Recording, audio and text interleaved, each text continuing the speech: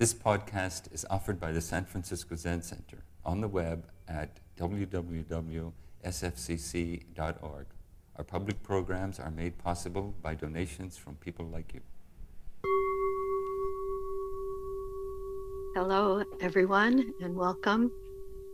I can tell that I'm nervous this morning because I forgot my kotsu, which is a teaching stick, and I think I can teach without it or share some words with you anyway.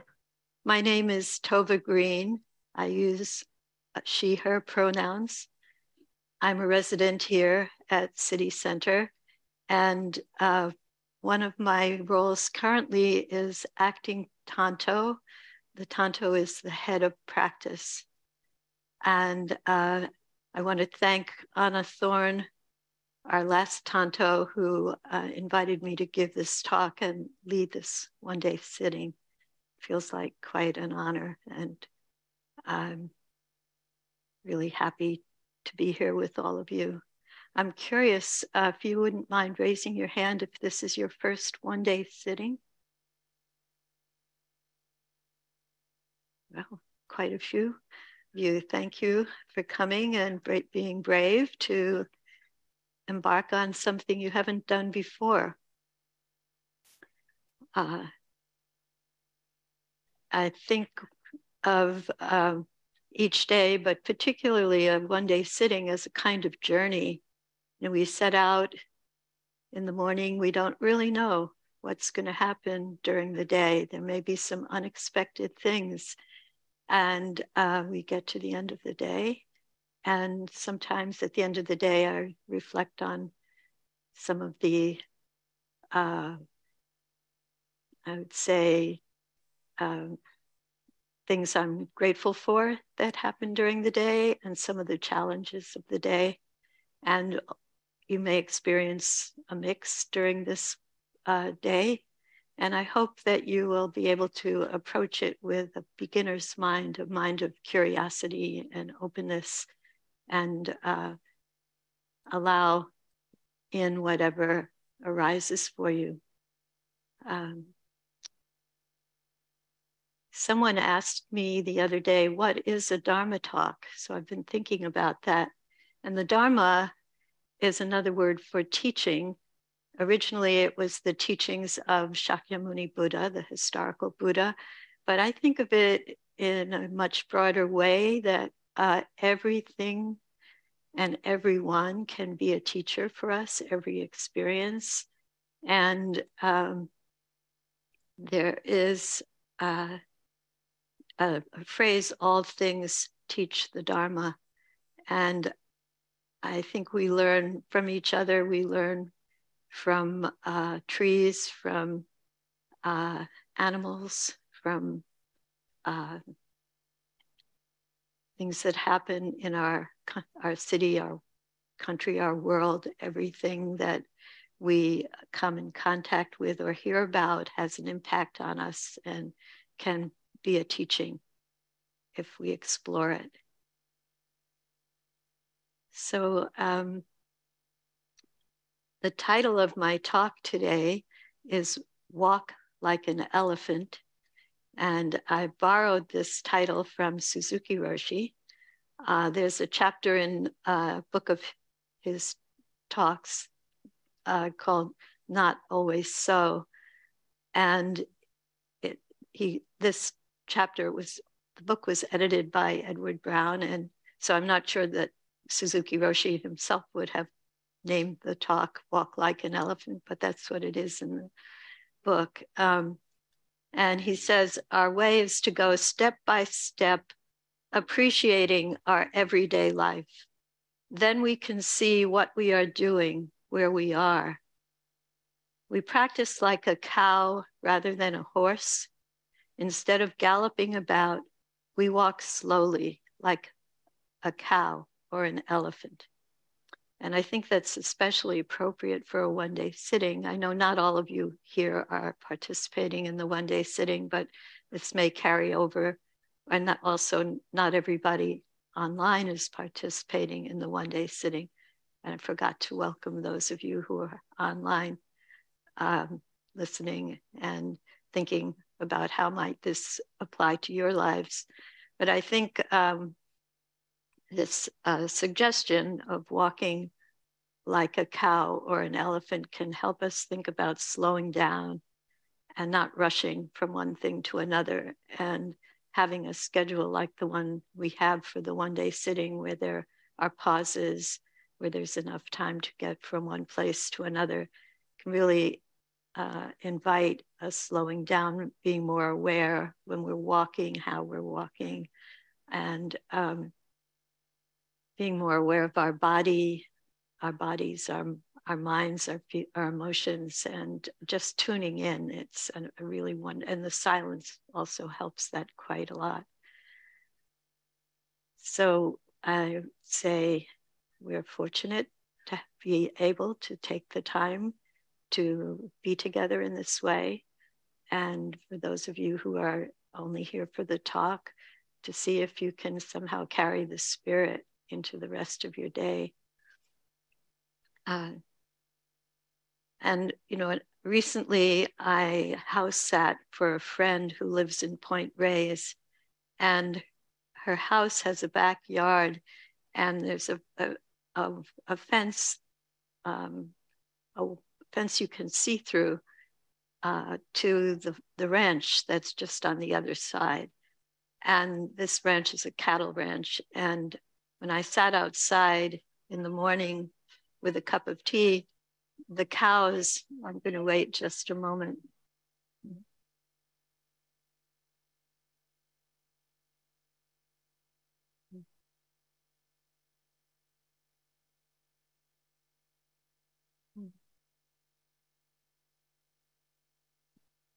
May they get where they're going in time. I heard someone say that once when sirens were going by, and I that's what comes to mind. May they get there in time. And it's in great contrast to this bucolic scene I was talking about. Sitting in this backyard looking out at the cows that came very close to the fence and were looking at me and appreciating their slow pace, and when they were grazing, just taking their time. And yet at the end of the day, I saw them, they were at the far end of the pasture. It was quite a distance away at the base of the mountain, and they were tiny. But you know, how they got from where I saw them in the morning to where they were at the end of the day, walking slowly, it was a mystery to me. But anyway, that feeling of cows walking slowly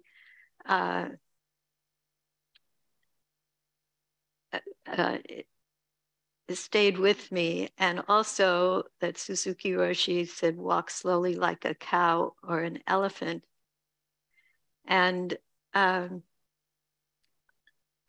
admonition to walk like an elephant reminded me of a story I heard my teacher, Agent Linda Cutts, read once in a Dharma talk during a sesshin. And I'm not going to read the whole story, but I'm going to quote from it. And I really think that the main character in this story, which is a children's book, was a bodhisattva and can teach us a lot. It can help us also enter into thinking about some of the qualities that enable us to be awakening beings. And some of you will know this story. It's called Horton Hatches the Egg. Is there anyone who has never heard of it? A few people. Okay, great. So I'm going to briefly tell this story and share a few stanzas.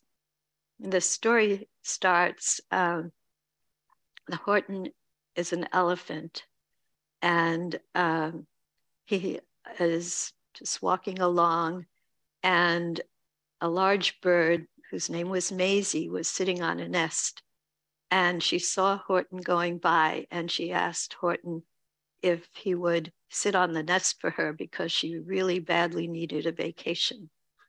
And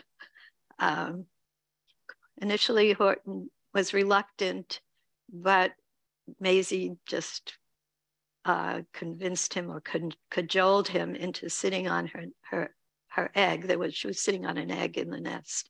So he managed to prop up the tree so that he could climb onto the nest. He was very large, of course.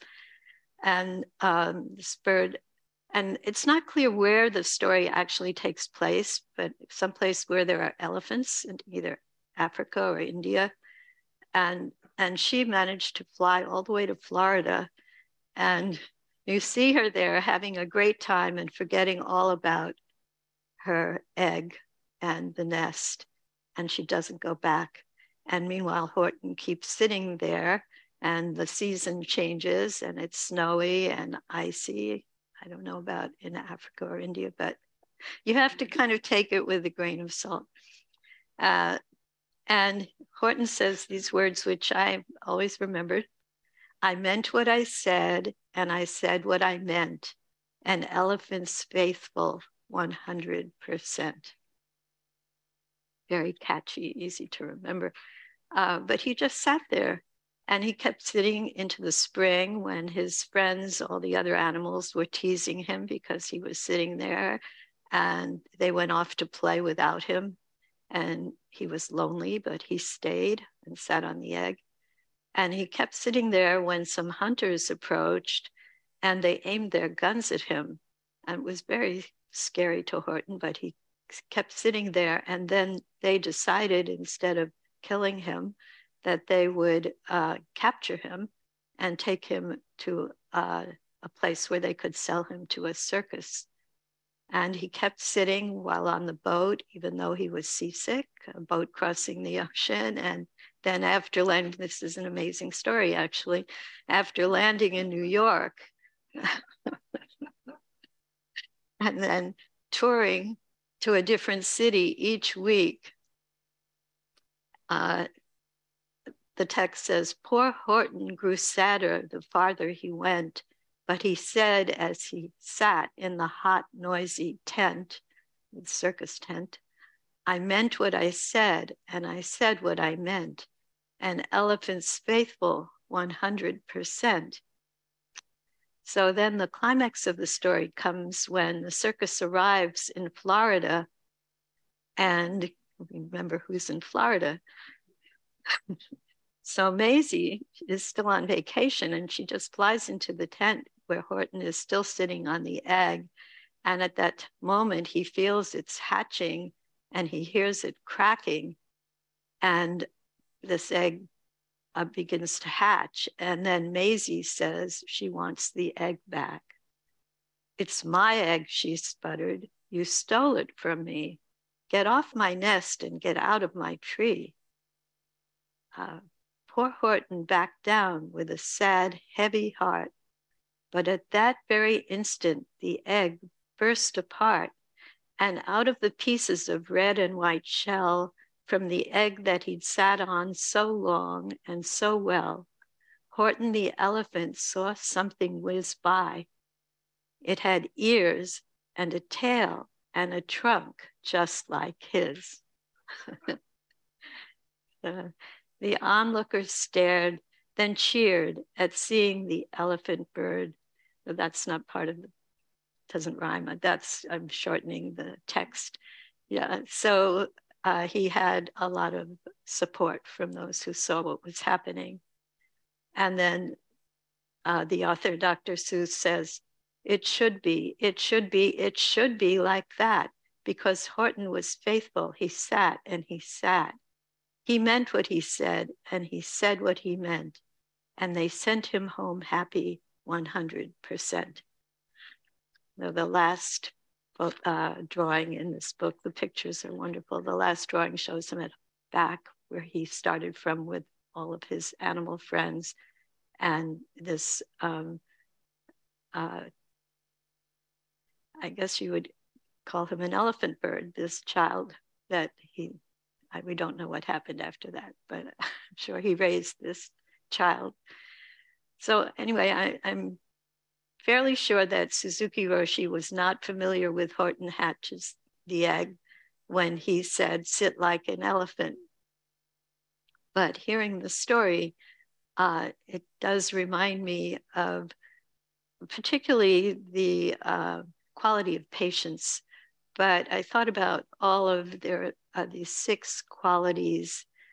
They're called perfections or paramitas that can help one cultivate the mind of a bodhisattva, of an awakening being. And I'm going to talk a little bit about those 6 qualities and how Horton embodied all 6, but also then how that pertains to us who are sitting all day today or leaving and going on with your lives, but also may find these some of you are probably very familiar with the paramitas, and some of you may be hearing this for the first time. So I hope there'll be something valuable for everybody. So there are many books about these 6 qualities, and one that I looked at in preparation for the talk is by Tenshin Reb Anderson, who lives at Green Gulch Farm. And his book is called Entering the Mind of Buddha. And he calls these the 6 heroic practices of bodhisattvas. And you might think of Horton as heroic in the sense that he overcame many obstacles and was true to his purpose. So Reb writes, these practices invite us to enter the mind of Buddha. They are based on the bodhisattva vow to become Buddha in order to benefit and liberate all living beings. So this bodhisattva vow, sometimes we say it as, I vow to live and be lived for the benefit of all beings. And what does that actually mean? It's how can we benefit and liberate all living beings? And these 6 qualities are helpful aspects of training ourselves to be ready to respond when we're needed. So the 6 paramitas or perfections are generosity, the ground of all of them, ethical conduct, patience, joyful or heroic effort, concentration, and wisdom. And Reb sees them as ways of finding a kind response in this world of suffering. And the 6 practices really arise together, and each one includes all the others, but it's also helpful to look at them one by one. So I would say, I'll use Horton as an example for generosity, responding to a request of someone, responding to a request of a friend is a generous act. And might reflect on some of the ways you've been generous even today. Some people were ringing bells and offering, leading the chanting, Mako opening the Zendo, people cooking breakfast, the cleanup crew throughout the day. Many people will be generous just by maintaining silence so that all of us can enjoy the silence in the building. For those of you who are online or who didn't start your day at City Center, you can think of some act of generosity you or someone close to you offered this morning. Sometimes we don't necessarily notice, but when you slow down, it's often possible to say, oh, someone did that for me. I'm grateful. That was very kind, generous. So ethical conduct for Norton, I meant what I said what I meant. So his actions, he and his speech were congruent with his promise, basically, to sit on that egg. And Reb's book on the precepts called Being Upright, I really appreciate that phrase. Sometimes our posture can be an expression of that intention to live according to the precepts, including not harming, not taking what is not given, using right speech, kind speech. And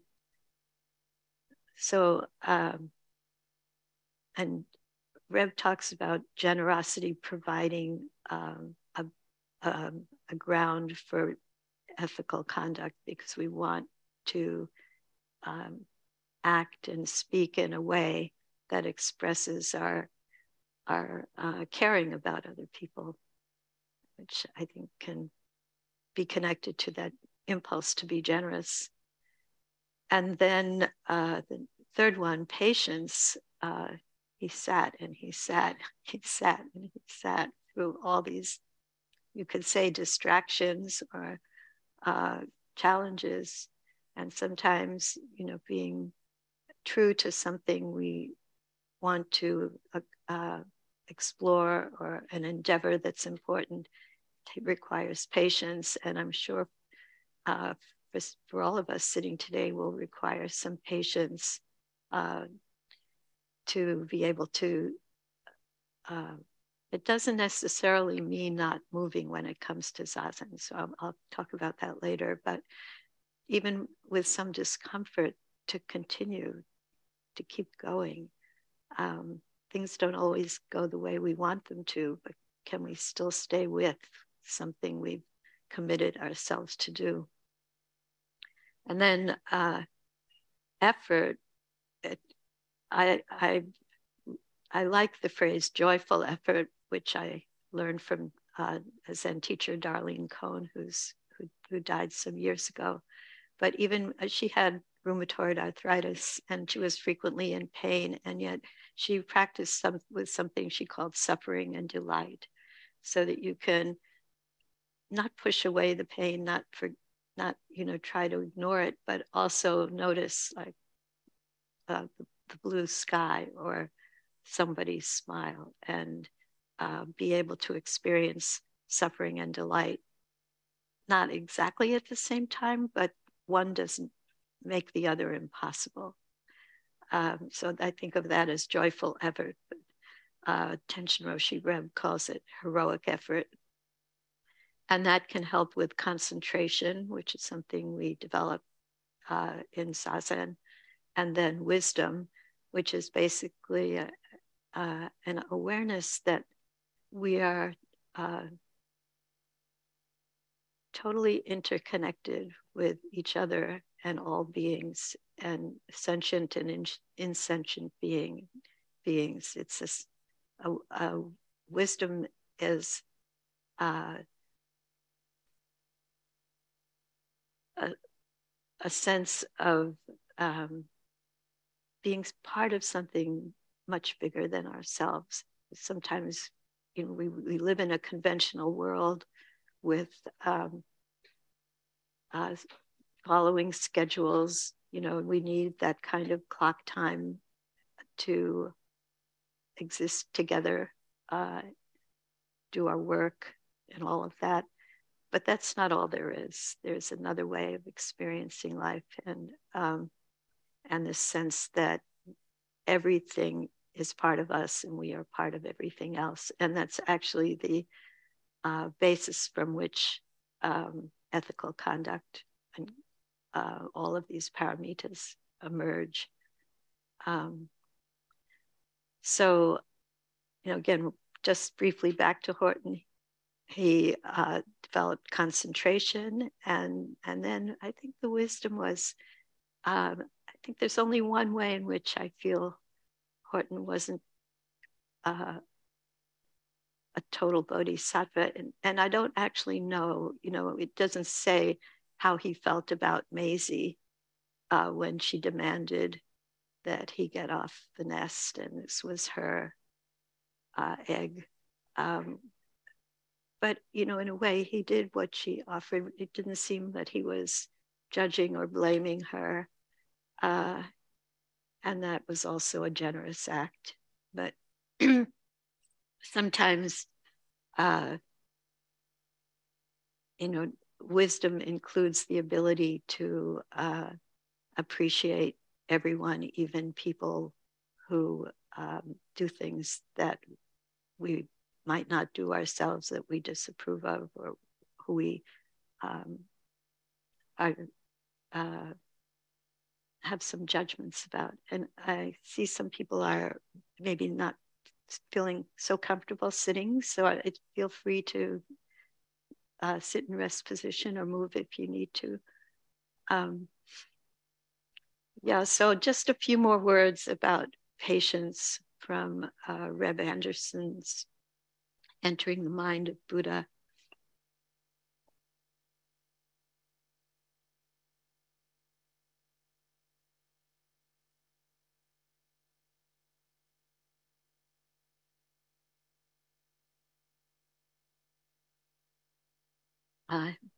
So Reb says, patience is the ability to sit calmly in the center of all suffering. Patience is not waiting for painful circumstances to go away. It's not attempting to control our experience. Patience is not trying to get away from physical or emotional discomfort, and it's not wallowing in them. Training in patience encourages us to be wholeheartedly present with whatever comes and goes. So during a one-day sit, we have many opportunities to be present with everything that comes and goes. And in the course of an ordinary day in one's life, that's similar. Things will come up that are pleasant and enjoyable, but we can't really hold on to them. And things will come up that will be challenging, and we do our best to meet them. So, and also coming back to Suzuki Roshi's chapter on Sit Like an Elephant, he talks in that chapter quite a bit about Zazen. And he said, all the teachings come from practicing Zazen. So just a few thoughts for those of you who are sitting today, how to sit like an elephant. It's really helpful if you can find a position of ease in your body to be able to have some sense of both being upright and relaxed, particularly relaxing shoulders if you can. To feel supported. It's helpful if your knees don't quite meet, if you're sitting cross-legged and your knees don't touch the zabuton, you can use support cushions. But to provide support for your body, you can experiment if sitting, especially talking to people who are doing their first one-day sitting. And I'll be meeting with some of you after this Dharma talk to talk more about what are some of the ways in which we can sit that enable us to be still, because that helps everything to be still, including our busy minds. And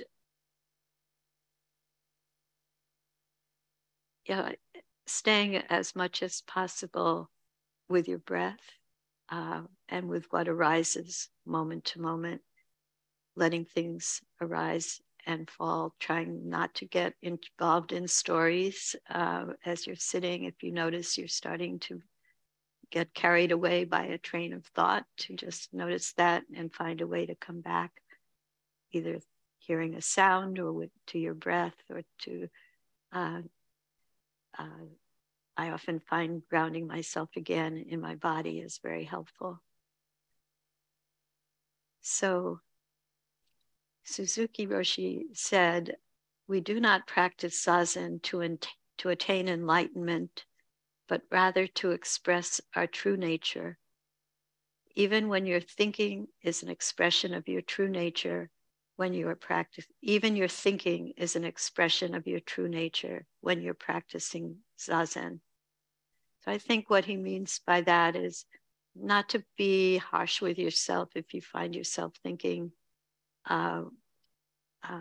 Another Zen teacher